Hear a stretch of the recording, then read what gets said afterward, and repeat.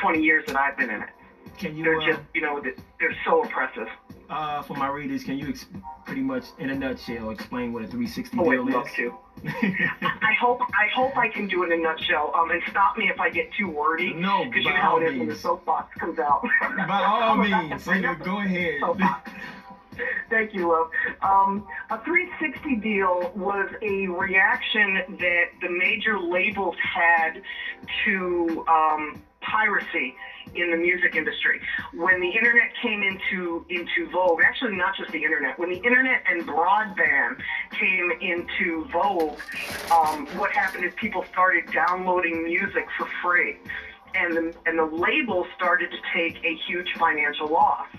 So rather than fix that problem and deliver music, through streaming or through legal downloads, what they did was they started suing people that were having really large downloads. And then on the flip side, they were looking for other areas where they could increase their bottom line, meaning make more money. So rather than being great at what they do, which is at putting out music, they decided to take a larger of the artist's share. And the reason that bothers me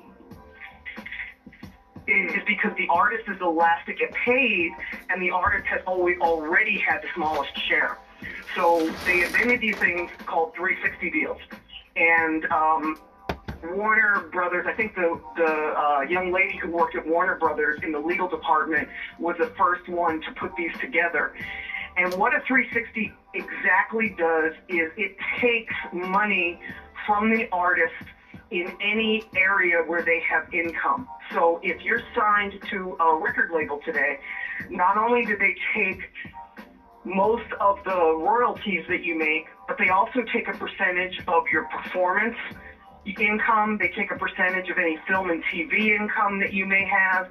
If you do an endorsement deal, like you'll see a female artist have a perfume line, or you'll see a male artist have a clothing line. Any line that is created by an artist, the label now takes a share of. Now, of course, all of that is negotiable. It's not like they're taking 100%, but my argument is if they're not doing anything to help you secure those lines of income, meaning they don't set up the tour for you, why are they getting a piece of it? They don't help you get the endorsement deals or the movie deals or the TV deals or the book deals, why are they taking a percentage of it?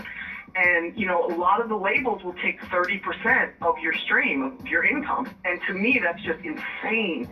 Artists are the last ones to get paid. They're paid horribly to begin with, and now they're losing, even 30% more of their money. I don't understand that mindset.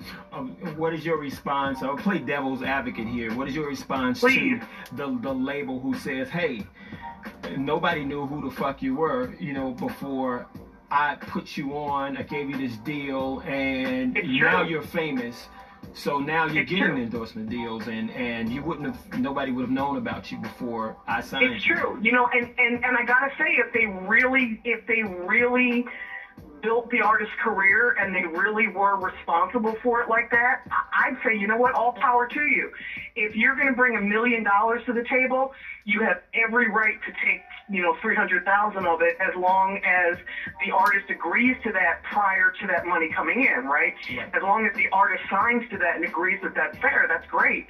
My problem with the labels is when you sign to a major label, they don't really do the bulk of the work. A lot of times what they'll do is they'll sit back and they'll allow you to go out and blow yourself up. And then when you get to a certain level of buzz, that's when they'll kick in and put the machine behind you. So basically they want it easy. They want an artist that doesn't take a lot of work, yet they want to take the lion's share of the income when the artist does the work to become that next thing or that famous thing or that hot thing, whatever that is. Right. My complaint is more because their mindset is, we put money into you, we saw value in you, therefore we get to take most of the money. Mm-hmm. And again, I wouldn't complain if they were really partners and were really doing the work, but most labels don't do the work.